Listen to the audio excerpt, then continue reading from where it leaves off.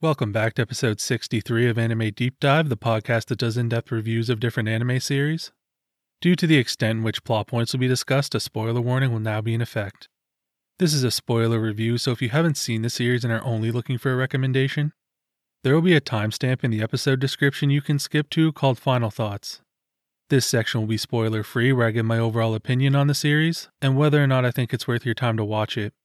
So now that that's out of the way, let's deep dive into Undefeated Bahamut Chronicle. Released in 2016 by Studio Leerche, it has 12 episodes and comes in sub-only from what I can find. So we start off 5 years prior to the story's beginning, with the Arcadia Empire being overthrown in a rebellion. A Soul Drag Knight donning dark armor tore through the kingdom's forces.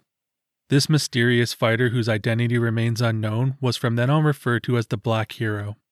In present day, Lux Arcadia, Prince to the Fallen Kingdom, is hired at an all-female Drag Knight Academy by the headmaster, who is also a longtime family friend. Due to a misunderstanding in the bathhouse, the girls at the academy are wary of Lux, and he will have to earn trust by facing the new Empire's princess in a duel. First impressions of the series seem like we get a good mix of action and silly comedy. I was interested to see where the story would go. For a guy who's this powerful Drag Knight and former prince, I was shocked how dense Lux is. Watching him completely misread the situation after crashing into the women's bath and epically failing when trying to talk himself out of it was comical. I actually wanted to give Lux the title of Ladies' Man, because he does go from perverted bath creep to every girl in the school chasing him for the red note. Then it dawned on me he's the only guy at the academy. Girls only flock to him because they have no other options. It's not like he's smooth, we see him flop with the ladies multiple times. Getting into Lux's design, I loved how he carried his blades.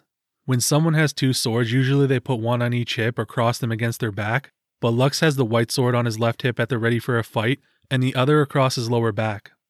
I thought this setup was cool because the black blade is a last resort, and its use is discouraged by needing to be drawn by his left hand. The school uniforms are whack, but I like the Under Armour Lux wore in his drag rides.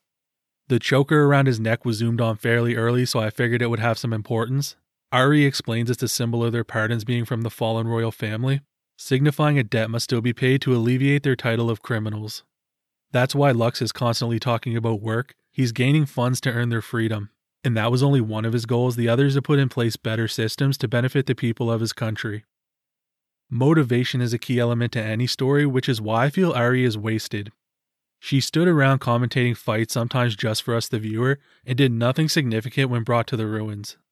She had no development or purpose, and if you can remove a character without it affecting the story, I don't think they were needed in the first place.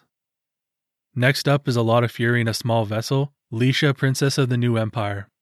What made Lisha interesting is being a princess, she could just kick back and wait for the throne, but is training to be a Drag Knight. She wants better for the people and is risking her life by going out on dangerous missions.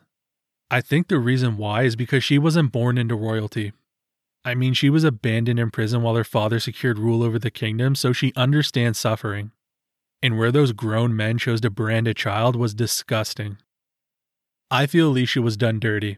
She's set up to be the main girl, but is completely left behind when it came to everything. I liked her being technologically savvy, both repairing and designing weapons for drag rides. She's spoken about as this powerful Drag Knight at the academy and pulled out special ability after special ability in her duel against Lux, but he simply dodged those attacks until she lost control of her ride. Then she's turned damsel in distress when on more than one occasion she shielded from abyss gargoyles, and when given the opportunity to do something like shoot the enemy down, Lux distracted and got it into position. All Lisha did was pull the trigger at a stationary target. When Lux wasn't around and she could finally stand on her own, in the first match of the tournament her ride is taken over and she's disqualified before earning any points. Lisha never showed what we're led to believe she's capable of, and it wasn't just battles where she's punked. When Lux was forced on the dates, Lisha was the only girl not picked. If you're going to juggle 3 girls in a day, why not make it 4 and not exclude her? Instead, she's pushed aside and stuck watching him make out with Crucifer through the window. Her knowledge of seduction was awful, thinking holding hands is something risque, and trying to be a submissive maid was cringe. But the biggest mistake was trying to get Lux in an official capacity by asking him to be an exclusive attendant and knight. She should have just straight up asked him out. The final episode tried to slap something together for them, but it felt like nothing more than a last-minute attempt at a connection. The girl I wanted Lux to end up with is Crucifer.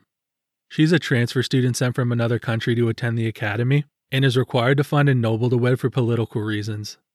So she uses Lux to get her arranged fiancé off her back. I mentioned earlier options are limited, but I still thought it was funny Crucifer would choose Lux to be her fake boyfriend. Their introduction was awful. She sees him in prison, strung up by chains after being accused of peeping, and when she caught him in another accidental peeping situation, instead of exposing him, she kept it tight-lipped and finessed Lux out of the Red Note, getting his services for a week. Crucifer's motivation is to confirm her suspicions of being linked to the ruins, which is why she's hell-bent on charging in during the exploration mission. Turns out she's the key, not the flute, and is a pod baby taken in by a family obsessed with the ruins. This explained why she's treated as an outcast by the family, and even when she worked hard to become a Drag Knight hoping to be accepted, it failed.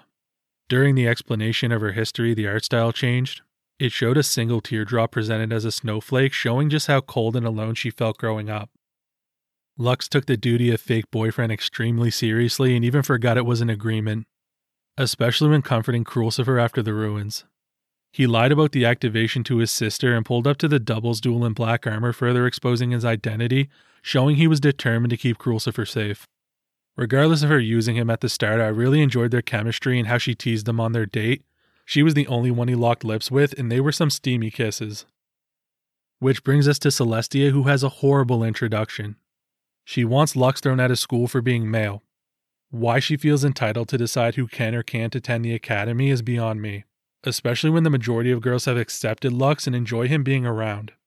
Celestia entering midway through the series was a poor choice. If she wanted Lux gone in episode 2, I'd buy it, but not now after he prevented the Abyss Gargoyle attack on the academy, took down the rebel army pretty much single-handed, and helped explore the ruins. Celestia believes they don't need to rely on Lux's power, she can keep everyone safe, but where was she during all those events? Being strong is great, but when you're not around, it doesn't do much for the people depending on that power. Lux took a throwing knife in the arm for Celestia and rescued her from the squid monster. She couldn't even stab her traitor friend who snatched the jewel, scooped up Hayes, and escaped with both. So if her logic is they don't need Lux because she's got everything covered, that's bullshit. Things would have been destroyed many times over without his involvement. Celestia's true motive of wanting Lux to be safe because she feels indebted to his grandfather was so stupid. Her entire character was awful. Riza Tanade voiced not only Celestia but Zenobia from High School DxD. Funny how I hated both these characters' additions to their respective series, and they have the commonality of being overconfident swordswomen. It might be embarrassing to Lux, but I'm saying Fee for the entirety of this review. I'll be damned if I'm going to be attempting her full name and it coming out as filthy. Fee is Lux's childhood friend and has the same sleepyhead swag as Sire from the Asterix War. Their only difference is polar opposite body types.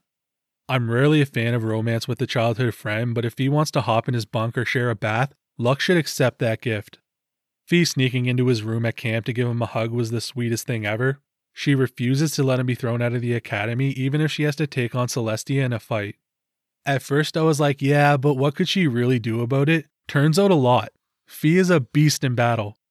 When she was under the control of Ragnarok, she beat the brakes off Celestia, Lisha, and Crucifer all at once.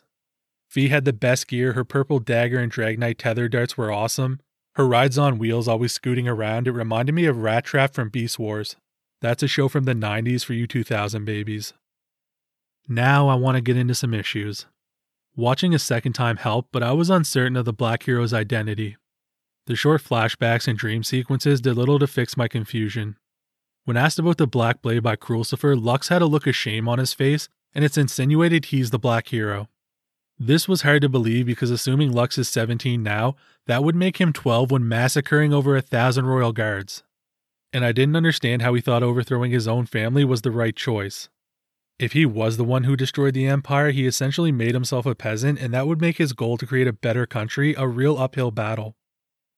My assumption was his brother Fugal used that armor to take over the kingdom, then Lux somehow stole it away from him.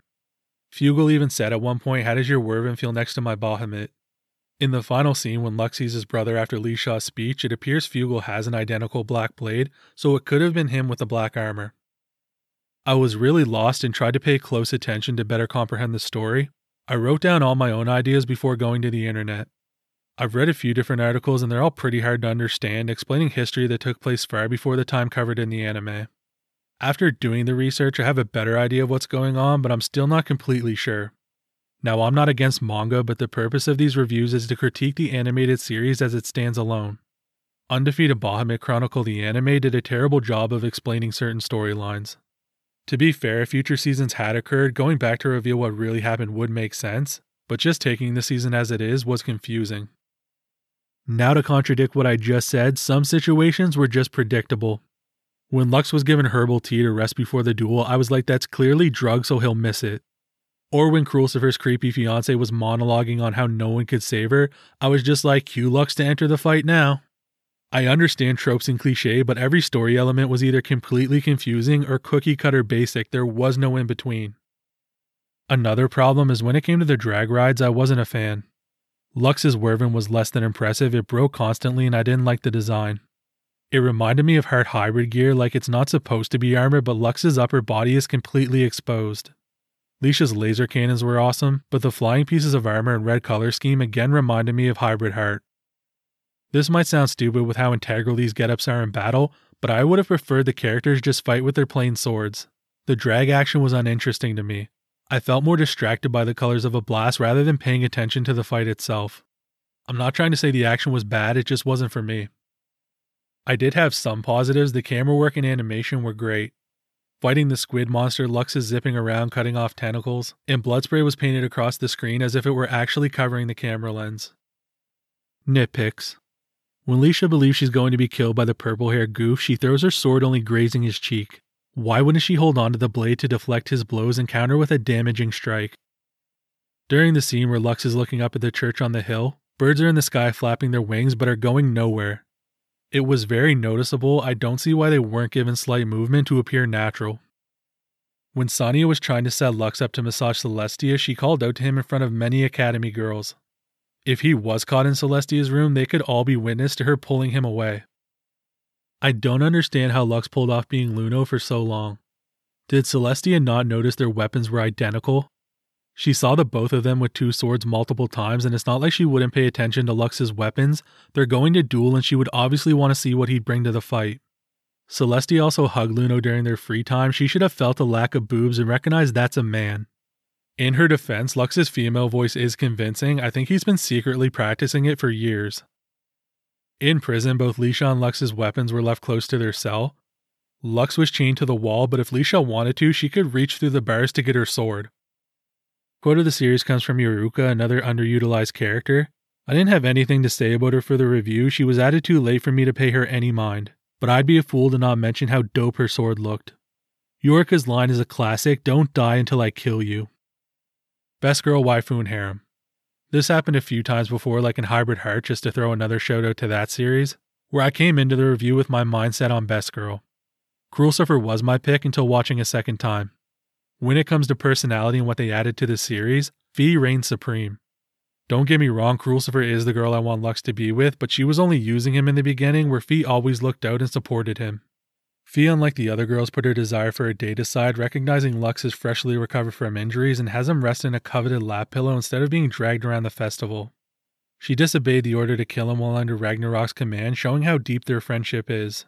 And she's Lux's inspiration to build a better country. I loved everything with these two, and watching them nearly pass out in the bath was hilarious. Especially when Lux is underwater and Fee's like, "Are you alright?" Of course he isn't, Fee, he's dying. Fee is voiced by Yorika Kubo, who was also Kade from Bunny Girl Senpai. Another winner in the best girl category. Fee is not a waifu to me, but she and Crucifer can hop in my harem anytime. Final thoughts. Undefeated Bahamut Chronicles was a strange one for me. It had some great characters and was visually appealing, but the fights weren't to my liking and the story was not well explained. I'm really conflicted on whether or not I should recommend or condemn this series. It's really a coin toss. You know what? Give it a shot, and if you don't enjoy the first episode, just bail. The series stays consistent, it doesn't get any better or worse. Alright, that's going to be it for this week's episode. Hope to catch you in the next one. Bye.